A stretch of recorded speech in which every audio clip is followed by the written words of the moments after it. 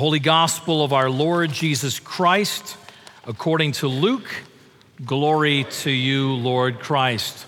Jesus entered Jericho and was passing through, and behold, there was a man named Zacchaeus, and he was a chief tax collector and was rich. And he was seeking to see who Jesus was, but on account of the crowd, he could not because he was small in stature. And so he ran ahead and climbed into a sycamore tree to see him because Jesus was about to pass that way.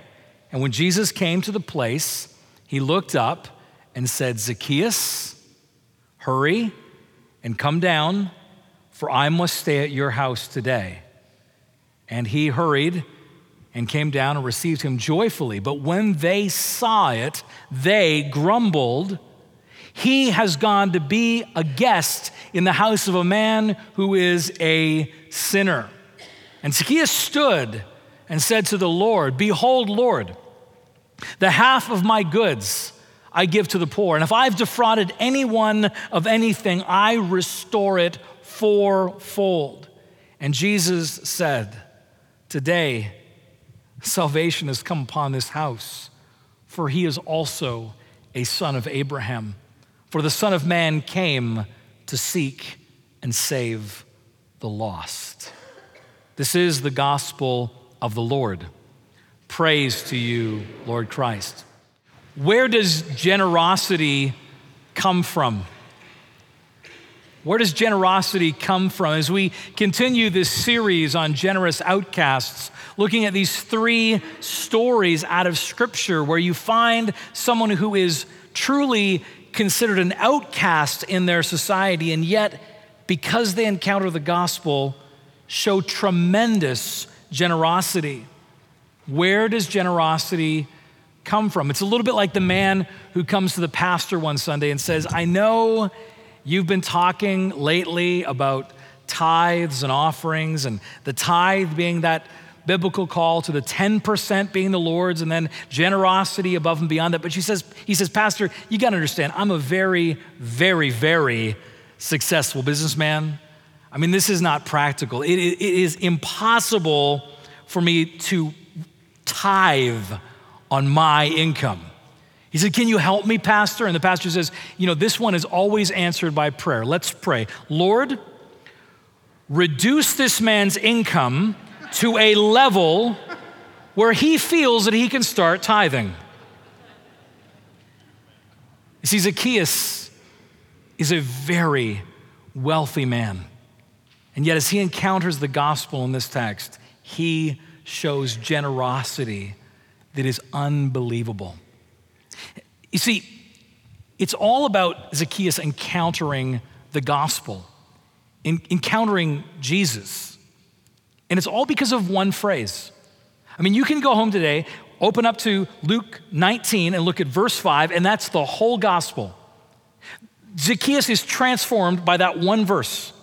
Jesus tells one phrase to him, and this man's life is completely turned around, and generosity pours out of him like we cannot even imagine.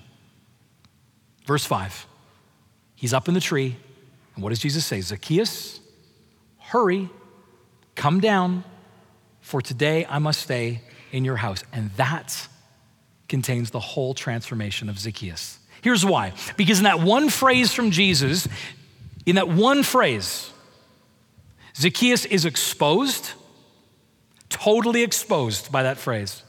He's just all on display before Jesus, before the crowd, before himself. But not only is Zacchaeus exposed by that phrase, he's embraced in that phrase. Embraced with a love that he could never know. But finally, not only is he exposed and embraced, but Zacchaeus gets enlisted into a new life. So first, in that phrase, Zacchaeus is exposed. Verse 5, that first word, his name, Zacchaeus. I mean, right there, that one name, Zacchaeus, it begins to expose him because there is nothing in the gospel texts that indicate that Jesus should have known who Zacchaeus was. There's no other moment when they bump into each other that suggests that, oh, this is an old friend of Jesus.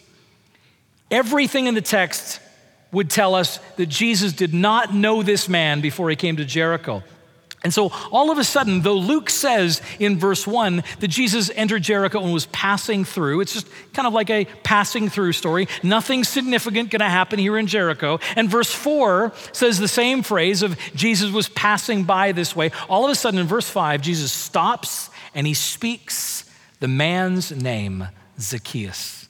It's almost like Jesus had already been told about this man, that his Father had already arranged a divine appointment for Jesus and Zacchaeus sitting on the tree. Can you imagine as he's praying maybe the day before and his Father is unveiling what's coming and he's saying, really, Father, he's going to be in a tree?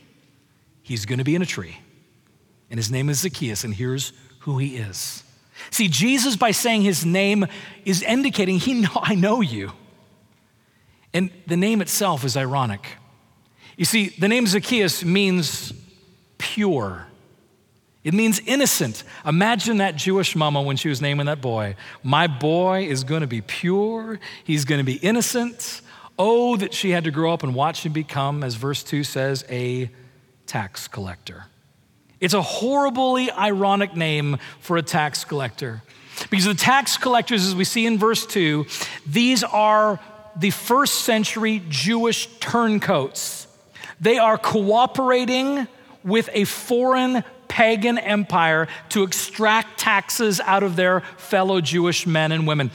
You see, these tax collectors were Jewish. They knew the language, they knew the culture, they knew the industry, and therefore they could go with their pagan Roman soldier at sword length and extract taxes for Caesar. And of course, they got rich off of it because they could just add whatever surtax they wanted on top. And they were terribly ripping off the population. They were getting rich off of their countrymen. As William Barclay describes tax collectors, he says, just be clear, by Jewish law, a tax collector was barred from the synagogue. They couldn't go to church. He was excluded, he was included with things and beasts considered unclean. Leviticus chapter 20 was applied to them, saying, you shall separate yourselves from the unclean. Tax collectors were forbidden from being witnesses in any court cases, and robbers, murderers, and tax collectors were classified together. Robbers, murderers, tax collectors. Here's Zacchaeus, Mr. Pure, Mr. Innocent. And see, it's not just that. He's no regular tax collector. Verse 2 says he is the chief of tax collectors. He's the architelonis. Telonis, tax keeper, tax gatherer.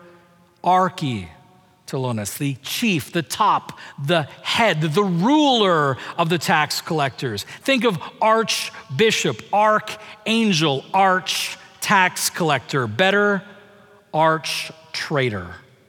That's what he is. And he knows it. In verse 7, when the crowd refers to him as a sinner, it's accurate. He is a sinner. He knows it, the crowd knows it, and Jesus knows it. And this is why he has to climb the tree. See, verse 3 says that he wanted to see Jesus. Something in him was drawn to see Jesus, but on account of the crowd, he could not because he was of small stature. We often sing that song, Zacchaeus was a wee little man, and a wee little man was he, right? And we think, oh, it's all because he's short. He is the patron saint of short people. Ever since I moved to Texas, I'm like, I need a patron saint, all these tall cowboys around me. But here's the reality. Short people can still get to the front of a crowd. Children do. Short people can work their way to the front. I always get to the front of the crowd. I always see the parade. See, it wasn't just his stature that was a problem. It was his stature mixed with his identity with the crowd. On account of the crowd, verse 3 says. See, the crowd knows Zacchaeus. They know who he is. And interestingly, verse 2 says that he was rich. How did he get rich? Well, he's the Architalonos. He's the ruler of the tax collectors, which means that all the tax collectors in Jericho were ripping off all of the Jews, and then he was getting a cut off of what they were ripping off. So effectively, Zacchaeus has personally ripped off every single person in that crowd. No wonder he couldn't work his way through. No wonder he had to run down the road and climb into the sycamore tree, because he couldn't face the crowd. Being up that tree was a sign of his identity and his shame in that community. And so Jesus' first word to him totally exposes him. Zacchaeus, hurry, come down. In other words, I know why you're up that tree. Come on down, Zacchaeus. See, we live in a shame-denying world. Now, don't get me wrong, there's some unhealthy shaming that goes on out there that we need to resist. But there is also a whole lot of unhealthy self-justification that goes on that doesn't allow us to actually feel that sense of shame that comes from legitimate sin and brokenness in our lives. My dog, Tiggy, has no problem understanding shame. When we come home and he has done something disgusting, his shame is written all over him. He is cowering under the table with that look. He won't even look right at you. He's kind of like looking away, like it's not me. And what adds insult to injury is our family, especially our 9-year-old, is very good at saying, "Be ashamed, Tiggy." Oh, when he gets even lower on the ground, he knows that phrase. See, Hebrews 4, which we just read, tells us that we are all exposed before God. Hebrews chapter 4, verse 13 says, "No creature is hidden from God's sight, but we are all naked and exposed to the eyes of him to whom we must give an account." See, being exposed is in fact where the gospel begins in our lives. If we're not exposed, if we don't have the ability to recognize our sinfulness, then the gospel cannot begin in us. As we say at the beginning of our services every week, Almighty God, to you all hearts are open, all desires known. From you no secrets are hid. We acknowledge right at the beginning that we are exposed before a mighty God. Zacchaeus is exposed in this moment. But thanks be to God, he's not just exposed, he's embraced. And see, this is where the gospel comes in, because the story could have just ended there. It could have just been the shaming moment, and that's it, and it's done, and that's all that Zacchaeus will remember. The rabbi came to town and sort of rubbed my face in my sin and walked away. That's what we expect. But instead, Jesus embraces him. See, verse 5 goes on to say, "I must stay at your house today." I must stay at your house today. As we said before, in the ancient Near East, to share a meal together is to declare fellowship, to brotherhood and sisterhood, family, to accept one another. It's friendship, it's love. And especially to come under the house of someone, to come under someone's roof and spend time together, to break bread and be together, is to declare friendship, community, family. Jesus says to this man, the Architalonos, the ruler of the tax collectors, probably what everyone considered to be the worst possible person living in Jericho, Jesus says, "I'm gonna come to your house today. I'm gonna make fellowship and friendship with you." See, what's interesting is verse 7, the crowd is concerned when they say, this man, Jesus, has gone to be a guest of a man who is a sinner. And that word guest, it means rest. He's gone to take his rest in the house of a sinner. And it means even more than that, because the word rest here kind of implies elsewhere in the New Testament this sense of almost destruction. And you say, well, how does destruction and rest meet together? Here's my translation. What Jesus is effectively saying to Zacchaeus is, I'm gonna come and crash at your house today. I'm gonna come and kick my sandals off. I'm gonna lay down. I'm gonna take a nap. We're gonna eat some food together. We're gonna hang out. I'm gonna probably crash again. It's been a long road, and I've got even a longer road ahead of me. I'm gonna come and crash at your house. It's the language of what you do with a close friend, someone who you can really trust, who you can really be with. I'm gonna let my hair down, kick my sandals off, and just be with you, Zacchaeus. It's unbelievable that Jesus would suggest such a thing. It's unbelievably generous, unbelievably merciful, and it changes Zacchaeus forever. The crowd is horrified, aren't they? Horrified. But this is the gospel. See, Jesus says at the very end in verse 10, he says, the Son of Man came to seek and save the lost. The lost need to be found. I've come for the lost. I've come to embrace the lost. As John Newton, the former slave trader who converted and wrote the song Amazing Grace, he writes these words. He says, although my memory's fading, I remember two things very clearly. I am a great sinner, and Christ is a great Savior. This is the gospel, that we are exposed before a mighty God, and yet he chooses to embrace us. And you know what's amazing is even more of this evidence is coming. Zacchaeus is changed because of one sentence. Verse 5, just an invitation to be a guest in his home. That changes Zacchaeus, and he hasn't even seen what's coming. Jesus will put on this display of his amazing love for us because we're in chapter 19 of Luke's gospel. You carry just a few verses forward, and Jesus has a triumphal entry into Jerusalem. No wonder he needed to crash for a day at Zacchaeus' house, because he knows what's coming. He will be arrested. He will be tried unfairly. He will be scourged. He will carry his cross. He will be pierced and die, and on the third day rise from the dead. All to display and to win a lost people, display his love, to embrace broken sinners and bring us home.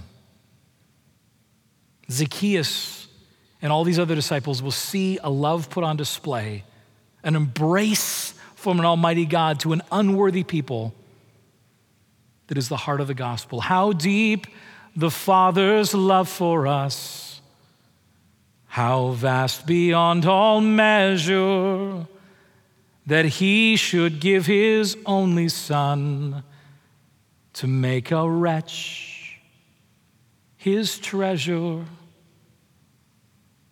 That's the embrace that Zacchaeus receives. See, he's exposed in this moment, but embraced. But it's not just that. Zacchaeus finally is enlisted. There's even more. He's enlisted now to become a disciple, to live a new kind of life. Verse 5, when Jesus says, I'm going to stay at your house, it doesn't just mean I'm going to come have fellowship with you. It means all of that, but it also is the language of a disciple and his master. See, in John chapter 1, we meet a couple disciples who first interact with Jesus, and the first question they ask him in John chapter 1, verse 38 is they say, Rabbi, where are you staying? And you think it sounds like, are you at the Quality Inn or the Super 8? But that's not the question. It's not a navigational question. The question is a discipleship question. They're saying, can I come wherever you are? Because wherever you're staying, I'm going to stay. Wherever you go, I will go. I'm going to follow you. Because see, disciples want nothing more than to become like their master. They become students, they become apprentices. They watch everything they do. They literally live with the master to watch how he lives so they can live just like him. And Zacchaeus is already, from this brief encounter, already beginning to live as a disciple. He's already seeking to model for the world what he's had Jesus show him. Jesus has shown him amazing generosity, and so without a moment, he turns that generosity out towards the world. I'm going to be like my rabbi. I'm going to be like my teacher. Verse 8, half of my goods I give to the poor, and if I've defrauded anyone of anything, I will restore it. I restore it fourfold.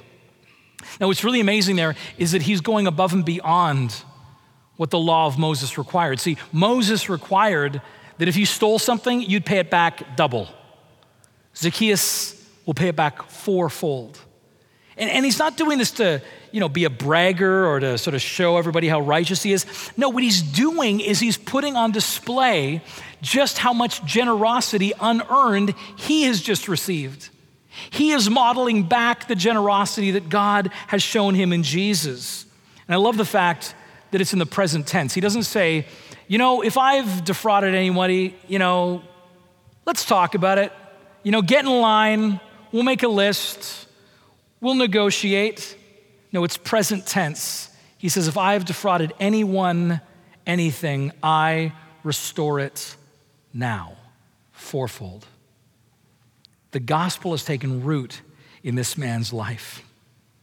He was shown great generosity, and now he's modeling what his master shows him. He's living as a disciple already. You see, when I first became a Christian, I didn't yet realize that Jesus' death and resurrection was not just about forgiving my sins and giving me a ticket to heaven. Now, it includes that, but there's so much more to it. It took me a time to realize that, in fact, the gift and the inheritance that Jesus had won for me and for you and all who come to him in faith is nothing less than Christ-likeness.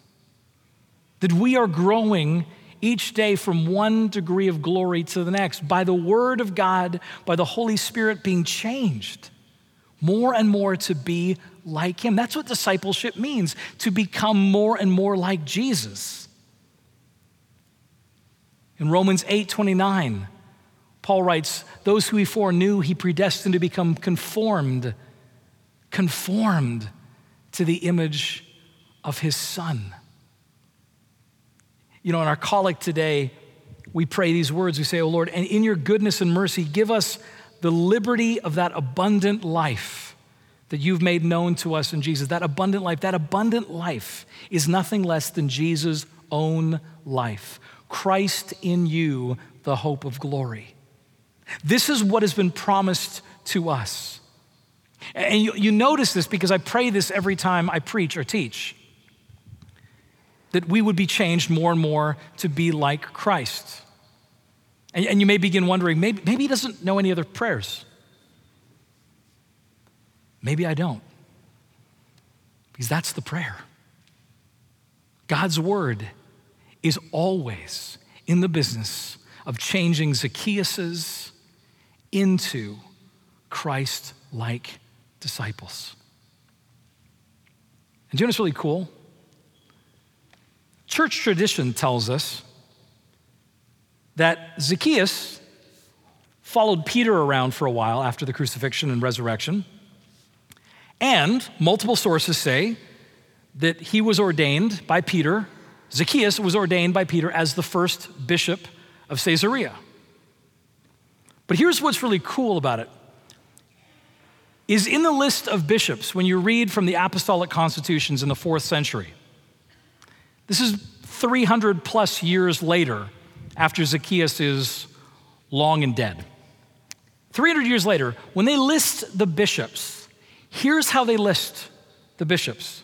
They say this, they say, of Caesarea of Palestine, the first bishop was Zacchaeus, who was once a tax collector. And here's what I find amazing. 300 plus years after this man had already gone to be with the Lord, how is the church describing this bishop? How are they describing Zacchaeus? They're still describing him as Zacchaeus, the bishop who used to be a tax collector. In other words, this language of his exposure, his sin, his past, was not some kind of shameful mark on his head. It became a sign of the glory of God. This was the gospel over his life. Because God gets the glory again and again in our lives as he takes such as you and me, Zacchaeus' all, and transforms us, conforms us to the image of his Son. You see, we need to hold together this exposure and this embrace. This is the gospel. I am exposed before God and I'm embraced before God. And if I don't hold the two together, I don't have the gospel. And I'll miss out on the joy of generosity. You see, Zacchaeus is the great antithesis to the rich young ruler. You see, just a few verses earlier in Luke chapter 18, Jesus runs into this wonderful young man, this rich young ruler. And the rich young ruler says, "Good teacher, what must I do to inherit eternal life?" And Jesus says, "You know the commandments." And do you know what he says? The rich young ruler says, "All these I have kept from my youth." And when Jesus heard this, he said to him, "One thing you still lack. Sell all that you have and distribute it to the poor, and you'll have a treasure in heaven, and come and follow me." But when he heard these things, he became very sad, for he was extremely rich. You see, this rich young ruler is contrasted with Zacchaeus. They're both rulers, right? One is a rich young ruler, the other is the ruler of the tax collectors. They're both very rich, but here's the difference. That rich young ruler believed before God that he was pretty okay, pretty righteous before God. And therefore, he completely missed the gospel. Zacchaeus, on the other hand, just as much a ruler, just as rich, knew that he was the scum of the earth before a holy and mighty God, and therefore he could embrace this gospel for what it was. Zacchaeus knew that he was exposed before God, and therefore the embrace of Jesus was for him the gospel. I like as Friedrich Buechner talking about this idea that virtue or growing into the gospel is something that, we don't do ourselves, that God does this work in us. He says this, he says, it is something that God seems especially apt to do in people who are not virtuous at all. He says, it is something that God seems especially apt to do in people who are not virtuous at all, at least those who are that way when they start. Think of Francis of Assisi or Mary Magdalene, quite unvirtuous characters when they started. And then he says this, he says, if you're too virtuous, the chances are that you think you're a saint already under your own steam. And therefore, the real thing can never really happen to you. If you're too virtuous, the chances are you think you're a saint already under your own steam, and therefore the real thing can never happen to you. Zacchaeus, the bishop, known for 300 years and even now to this day as the man who was a tax collector, he knows what it is to be exposed before God and yet to be embraced. And that's where generosity comes from.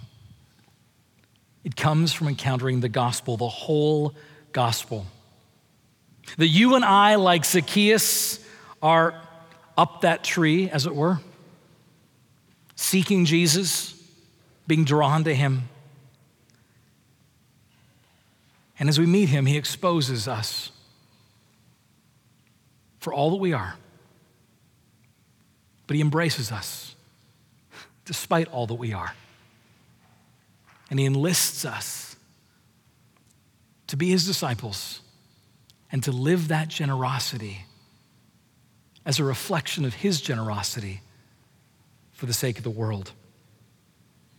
As C.S. Lewis says, he loved us not because we were lovable. He loved us because he is love. This is where generosity comes from. As we realize the truth of verse 10, that we are the recipients of verse 10, that the Son of Man came to seek and save the lost. In the name of the Father, and of the Son, and of the Holy Spirit, Amen.